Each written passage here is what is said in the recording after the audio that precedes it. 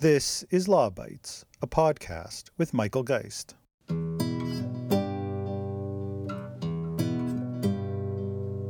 At the VivaTech conference this morning, I announced that in the coming weeks we will be launching Canada's new digital charter. The digital world must be safe, transparent, accountable, and private. We have to fight back against online hate, disinformation, and election interference. Canadians deserve no less.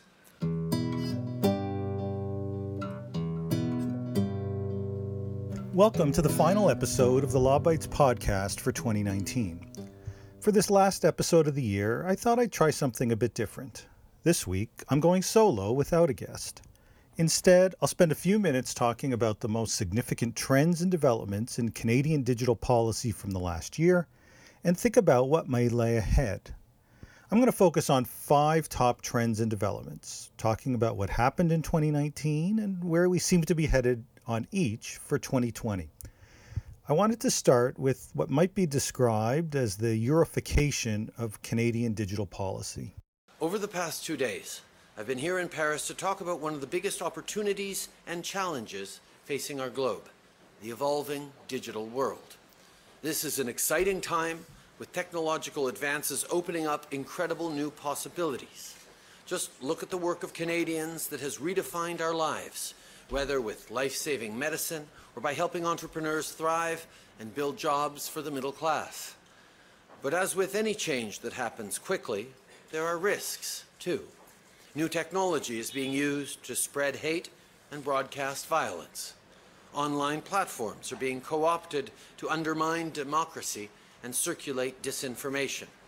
Understandably, people are losing trust in digital institutions. Now, the Liberals started their 2015 mandate with a significant focus on innovation. You may recall that the Minister of Industry was reframed as the Minister of Innovation, Science and Economic Development, and the references to innovation appeared throughout their platform.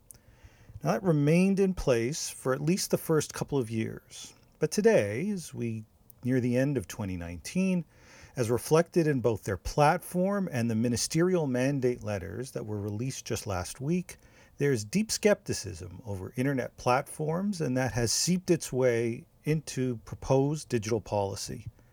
Now, of course, in recent years, the emphasis on surveillance capitalism, the harm arising from Cambridge Analytica, spread of hate online, and competition concerns coming from large platforms have sparked a rethink on digital policy and growing calls for more regulation. But not all regulation comes from the same space. For example, Netflix regulation's been a big topic of discussion in Canada, despite increased spending on film and television production in Canada and numerous regulatory advantages for the established broadcasting sector. But in the aftermath of Christchurch, Cambridge Analytica, and the backlash against the former Heritage Minister's Netflix deal, the government shifted. I wrote about it this way in a Globe and Mail column just from the summer. I wrote, "The 2015 Liberal campaign platform that vaulted the party from third place to a majority government made a big economic bet that focusing on innovation would resonate with voters and address mounting concern over Canadian competitiveness. Innovation would serve as a guiding principle over the years that followed. The Minister of Industry was reframed as the Minister of Innovation, Science and Economic Development. Millions were invested in innovation superclusters, and global leadership on artificial intelligence was touted as a national priority. 4 years later, the Liberal Party platform does not include a single mention of innovation or AI. Instead, it is relying on ill-fitting European policies to turn the Canadian digital space into one of the most heavily regulated in the world. It remains to be seen if Canada follows through with all of this.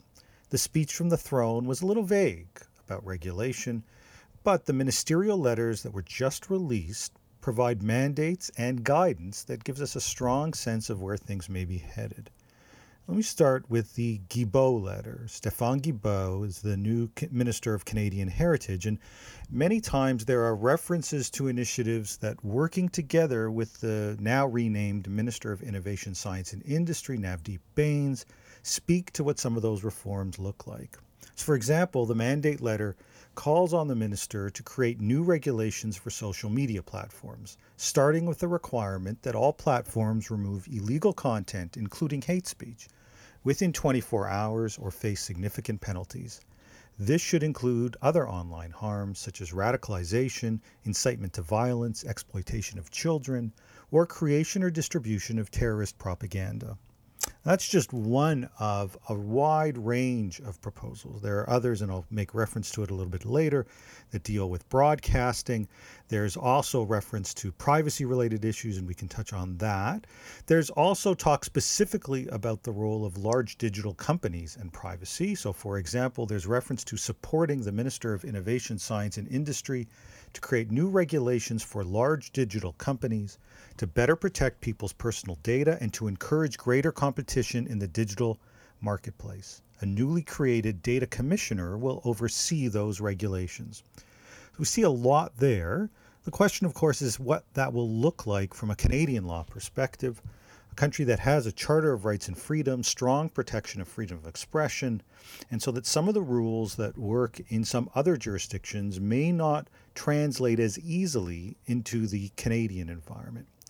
Now, one of the other areas where there were promises in terms of the platform, speaking specifically to digital issues, had to do with tax. And at the time, the Liberals talked about a potential 3% tax when it comes to large tech companies as well as digital sales taxes. Now, the mandate letter for the Minister of Finance is a little vaguer when it comes to some of those issues. So, for example, the 3% tax is not specifically referenced in the mandate letter. Instead, it says that the minister should ensure that multinational tech giants pay appropriate corporate tax on the revenue that they generate in Canada. It's not clear what that necessarily will mean, but it seems to stop short of the 3% proposal that, when proposed by others, notably France, has resulted in a significant backlash from the United States. I have to say that the issue of digital sales taxes definitely seems like it is not on the immediate agenda. The mandate letter says that the minister should work with the Organization for Economic Cooperation and Development, that's the OECD, to ensure that international digital corporations whose products are consumed in Canada collect and remit the same level of sales tax as Canadian digital corporations. That level playing field when it comes to digital tax has been much talked about, but it would appear that the Canadian position is really unchanged and that they are waiting to see an international standard developed at the OECD. Now, the second issue that I thought I should talk about from a trend perspective has to do with Canadian wireless pricing. Quick check on the big telecom heavyweights, and that, of course, is BCE, parent company of this network, Rogers, and TELUS. All of them perhaps under a bit of pressure today as the rates that they charge their customers now becoming a bit of a political football. In Ottawa, we have both the Liberals and the NDP targeting what they're calling overpriced phone bills in their election campaign, and promises, as Canada, of course, continues by some measures to have the highest cost associated with wireless services among developed countries. And on that front, it seems to me that the debate over Canadian wireless is over. The only question that is now left is what to do about it. There were many developments on the wireless front in 2019. There was the policy direction that I'll make reference to in just a moment, lots of studies that came out, the beginning of some real lobbying, certainly from some of the large companies, especially as it relates to the issue of mobile virtual network operators, MVNOs, which is where the government would like to see more competition and which will be the subject of a CRTC proceeding in 2020. I think the starting point, though, really is the policy direction. This was issued, at least firstly proposed by Navdeep Bains back in February of 2019. It took effect a number of months later. This is what I wrote about it in the Globe and Mail back in February. It would appear that Innovation, Science and Economic Development Minister Navdeep Bains has had enough of incumbent telecom giants resisting efforts to increase competition, enough of Canadian Radio, Television and Telecommunications Commission Chair Ian Scott making policy decisions that favor big companies, enough of half measures that have failed to significantly address some of the world's highest wireless prices and that have left the government looking weak on an issue that is critically important to its innovation agenda. This week, Mr. Bains took his most significant policy step to date to address telecommunications concerns by issuing a proposed policy direction to the CRTC based on competition, affordability, consumer interests, and innovation. It will take several months to work its way through a defined legal process, but the policy should be operational by the summer. Now, in fact, the policy is now operational. There are still debates as to the full impact that it's going to have, but as I'll mention in just a moment, the ministerial mandate letter makes specific reference to it, and I think that it sends the unmistakable signal that the government wants to see action when it comes to wireless. Now, the other sort of element that I think is worth noting is how wireless pricing in particular played a prominent role in most election campaigns, with differing promises about lowering pricing. Now, it even made its way into the throne speech. It was part of many of the various debates upon wireless, and everybody is really coming from the same position, one that the Canadian wireless market is not sufficiently competitive and that there is a role to play from a government perspective, particularly around government policy, to try to address some of those concerns and some of those issues. Now, the mandate letter to Navdeep Bains speaks specifically to wireless, and it makes reference to it in a couple of notable ways. It says, use all available instruments, including the advancement of the 2019 Telecom Policy Directive, to reduce the average cost of cellular phone bills in Canada by 25%. You will work with telecom companies and expand mobile virtual network operators, MVNO, in the market. If within 2 years this price target is not achieved, you can expand MVNO qualifying rules and the CRTC mandate on affordable pricing. Secondly, it also asks the minister to award spectrum access based on commitments towards consumer choice, affordability, and broad access. You will also reserve space for new entrants. Now, that mandate letter leaves no doubt that the government plans to take action. There is debate, to be sure, around the question of the 25% reduction in pricing, some saying that they've already reached that point and that there will be no need to further expand MVNOs. But I think one of the things that's notable here is that the CRTC is about to conduct its proceeding on the issue of MVNOs. We've seen quite a lot of public efforts from the incumbent carriers to try to argue against mandated MVNOs, but the government makes it clear that that is happening. They want to see MVNOs happen. Some will criticize what they might see as interference in CRTC proceedings, but some of those same people object less when the same kind of talk arises in the context, say, of broadcasting reform. Now, here's the bottom line. The government wants to ensure that there are MVNOs and there's more competition. The CRTC, I think, has heard that message. In fact, it switched an earlier policy position where it seemed to largely oppose MVNOs. And once again, this is going to happen in 2020. The incumbents will continue their lobbying campaign, but it seems to me that the battle for the hearts and minds of the public and politicians on wireless is really over. 2020 is going to be what to do about it. 2019 was, in effect, the culmination of many years of debate over various studies and the state of Canadian wireless. And it seems to me that the election campaign in particular provided the pivotal moment for parties to take a position, and they did so. They took the position that Canadians are frustrated with the state of competition and wireless pricing, and I think really sought to redouble efforts to do something about it. Now, the third issue that I thought I would talk about is Canadian privacy. It is the role of government to give Canadians the assurance that legislation will protect their rights.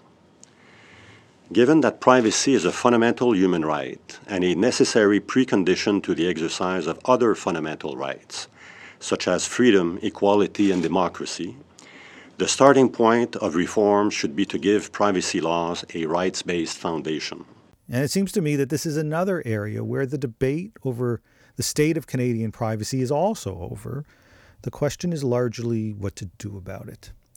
Now, we don't have to go back that far. If we went back, for example, to 2015, the first time the Liberals were elected, the inclusion of the fight over Bill C-51, which was the bill that involved various surveillance issues introduced and passed by the Harper government was seen as an indicator. The fact that people were talking about C-51 within the context of an election campaign was viewed as an indicator that privacy had arrived as a mainstream issue.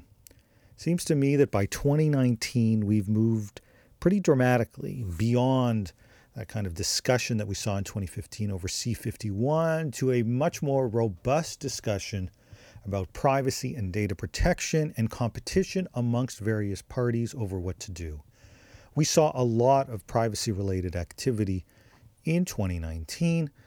For example, Canada hosted the International Grand Committee, which brought together parliamentarians from around the world to focus on privacy for several days.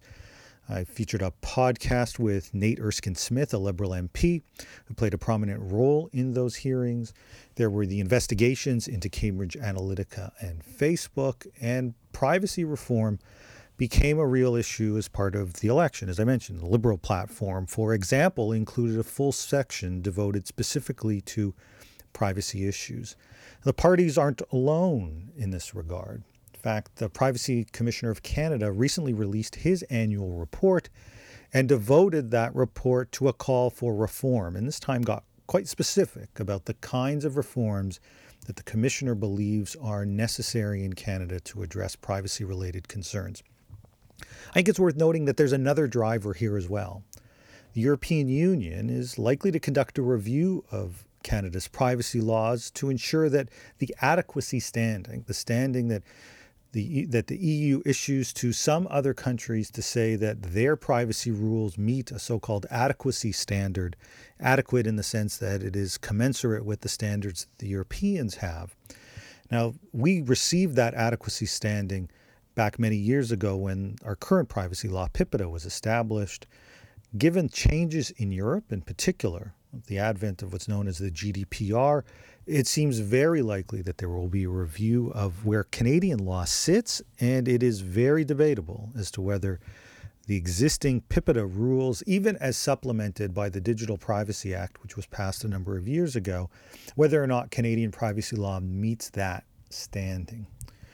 Now, as for what lies ahead, as I mentioned, the Privacy Commissioner has outlined some of his ideas, but the government provided some of their views too. And again, I would turn to the Baines letter, which speaks specifically to privacy-related issues. Much of this coming out from the policy document that the government used last spring to speak specifically to privacy, which was Canada's Digital Charter. Now, here's what the mandate letter to Baines says with respect to this issue. It mandates the minister to work with the Minister of Justice and Attorney General of Canada, that's David Lametti, and the Minister of Canadian Heritage, Stéphane Guilbeault, to advance Canada's digital charter and enhanced powers for the Privacy Commissioner in order to establish a new set of online rights. These include data portability, the ability to withdraw, remove, and erase basic personal data from a platform, the knowledge of how personal data is being used, including with a national advertising registry, and the ability to withdraw consent for the sharing or sale of data, the ability to review and challenge the amount of personal data that a company or government has collected, proactive data security requirements, the ability to be informed when personal data is breached with appropriate compensation, and the ability to be free from online discrimination, including bias and harassment. As I mentioned, there's also a reference there to creating new regulations for large digital companies to better protect people's personal data and create a new data commissioner. So there is a lot there. Much of this, of course, is drawn from European reforms that have been in place for several years now, and it gives us a strong sense of what lies ahead from a governmental perspective, but I think it's worth noting that the issue should not be underestimated.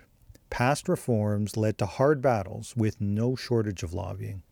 I find that it always starts out the same, with some organizations, businesses, and others saying that they support privacy and privacy reform, but, and it's that but with caveats and carve-outs that often come forward and suggest that this will be a challenging issue. There seems to be all-party support for privacy reform, and in fact, the opposition parties may well push the government to more and more privacy protection.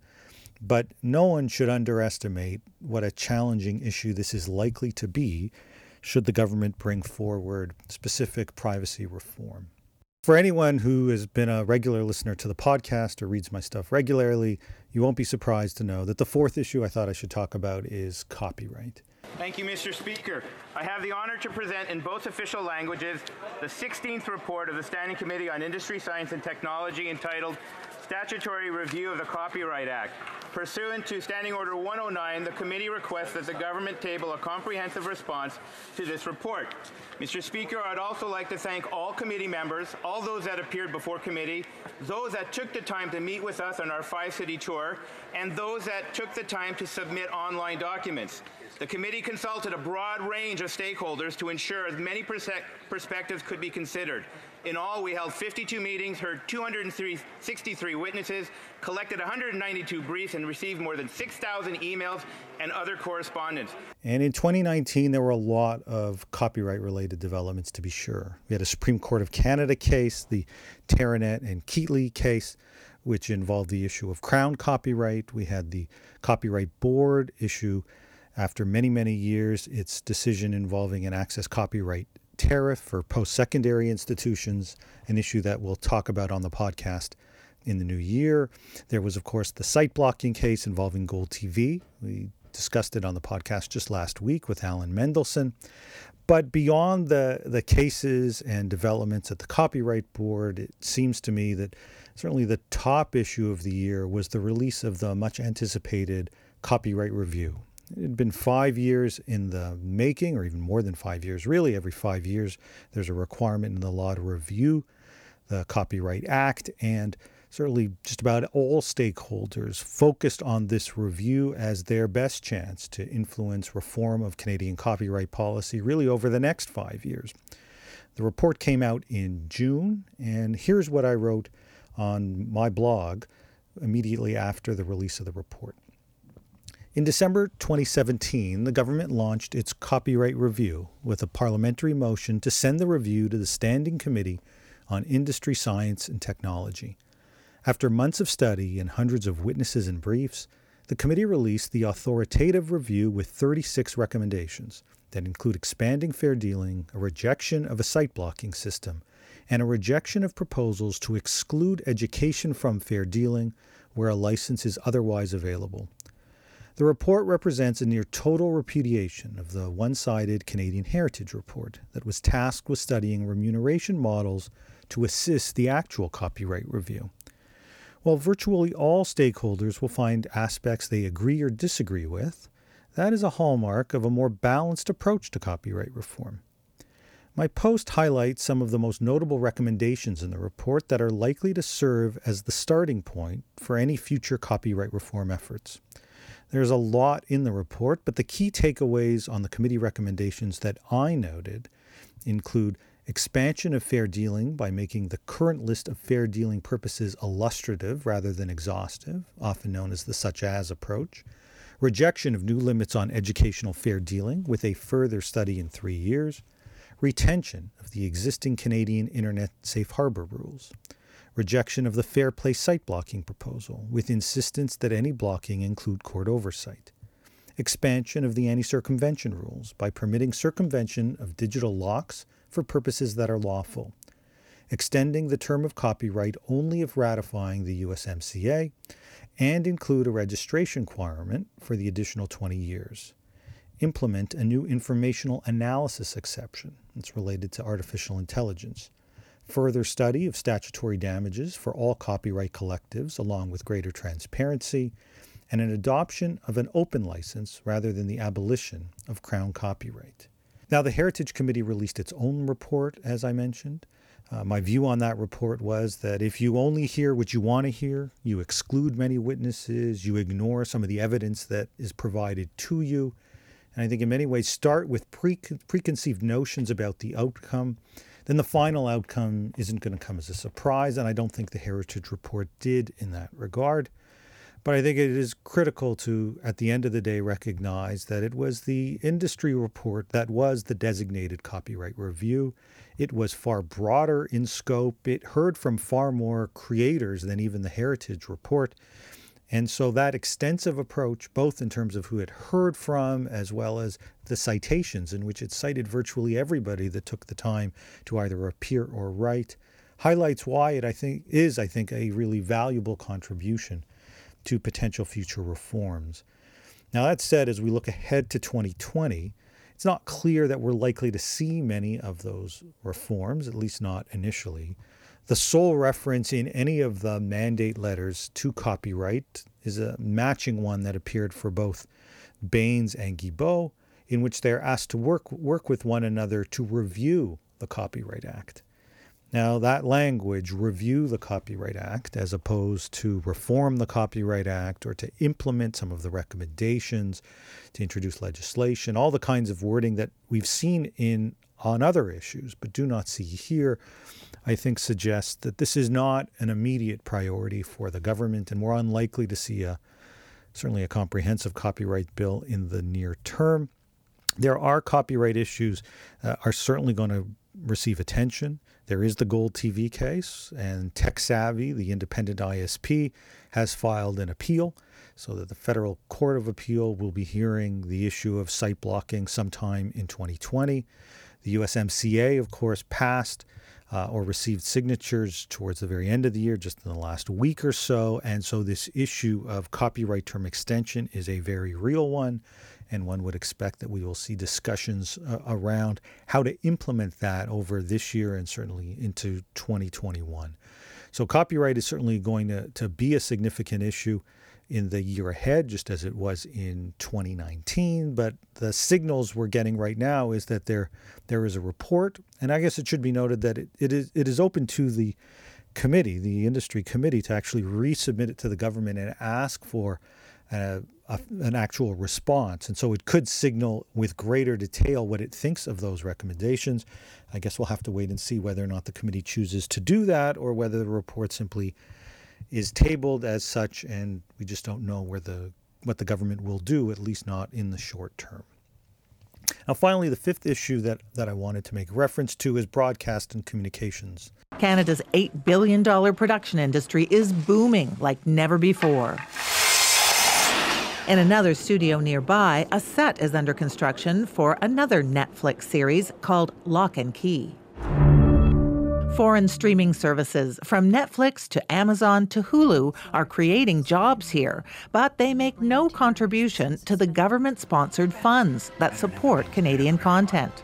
That's an outrage to some. The year opened with the Broadcast and Telecommunications Legislative Review Panel refusing to release the submissions that it received. I think that came as a surprise to many people who had the expectation that submissions that it received would be made immediately available on its website. That's not the position they took. Instead, they left it open to anyone to release the submissions themselves if they so wanted, and ultimately didn't actually reveal all of the submissions until they issued their first preliminary What We Heard report in June of last year. Now, that report came out, and it was a pretty by-the-book What We Heard, and so they made reference to the various submissions. Yet the panel itself was, I think, really undermined very, very quickly. Almost immediately after the report was issued, the government seemed to prejudge the issue in advance of the election. One of the core issues that the BTLR has been working on is this issue of online video providers, Netflix and the like, and the prospect of regulating internet-based services. There have been many calls, as I'm sure many will know, for new Netflix taxes, ISP taxes, and it seems likely that calls for more regulation will continue to grow loud from the cultural lobby. Now, I've made the case that the data doesn't make the case in many instances for some of the proposed reforms. In fact, by the end of 2019, the media was actually focusing on how successful the film and television production sector has been in Canada. In fact, there has been so much film and television production in Canada, much of it sparked by companies like Netflix, that it's made space to film scarce and has actually increased the prices of acquiring that necessary space, and therefore the costs of production. So it's pretty clear that what we're seeing in Canada is more film and television production right now, not less, in terms of what's taking place. And so this is in that respect, truly a good news story, one that highlights a very successful sector and a very successful industry for the moment. Yet that said, the emphasis on regulation continues. And the government has spelled out in the mandate letter what it wants to see happen, and all of this coming before the Broadcast and Telecommunications Legislative Review Panel has a chance to actually release its report, which is scheduled for January 2020. The Guilbeault mandate letter says the following: co-lead work with the Minister of Innovation, Science and Industry to modernize the Broadcasting Act and the Telecommunications Act, examining how best to support Canadian content in English and French and ensure quality, affordable internet, mobile, and media access. Work with the Minister of Innovation, Science and Industry to introduce legislation by the end of 2020 that will take appropriate measures to ensure that all content providers, including internet giants, offer meaningful levels of Canadian content in their catalogs, contribute to the creation of Canadian content in both official languages, promote this content, and make it easily accessible on their platforms. This legislation should also consider additional culture and linguistic communities. Now, it'll be interesting to see how this issue plays out. I think the devil really is in the details when it comes to some of these broadcast-related issues. How do you define Canadian content? How do you define promotion? How do you define support? What levels or standards are needed? This is, I think, going to be one of the truly defining digital policy issues in 2020. We know the direction that the government says it's heading. It seems to me it's likely that the BTLR will have captured those signals and move in much the same direction. What we don't know is what all of this will look like, and that is the issue that will play out over the course of 2020. I thought, let me just conclude with just a couple of final remarks on the year. I have to say, on a personal level, more than anything else, it was a difficult year. We lost a giant in the field, and I and many others lost a good friend and colleague, Ian Kerr. I did a podcast early in the fall that highlighted just some of the contributions that Ian made over his incredible career. I should note that the Faculty of Law, the University of Ottawa's Faculty of Law, has launched a new Kerr Fellows program. The program is designed to support new graduate students. The hope is that there will be 4 Kerr Fellows a year with significant financial support to do Master of Laws. The Master of Law program, focusing on law and technology, was really the brainchild of Ian Kerr, and he devoted enormous amount of energy towards its success. One of the challenges has always been to ensure that there is funding for some of the incredible students from across Canada and around the world that want to take part. And so creating new cohorts of students in Ian's name as part of the Kerr Fellows program, I think, is a fabulous way to continue Ian's legacy. And for those that want to support that, you can do so through the Ian R. Kerr Memorial Fund. For those that want to support this, there's more information available at the University of Ottawa's Centre for Law, Technology and Society, which has a specific page devoted to the Ian R. Kerr Memorial Fund, and I'll include a link on the episode page to this podcast. Lastly, let me just give my thanks to the dozens of guests who appeared over the past year. There were politicians and privacy commissioners, professors, practitioners, and many others who were all very generous with their time, and I'm grateful. My thanks to the many people who listen. I started unsure, I must admit, as to whether or not this podcast would find an audience, and the data suggests that it has, so thanks to you for listening. And thanks to Gerardo Lebrun-Laboy for his efforts on each and every Law Bites podcast episode.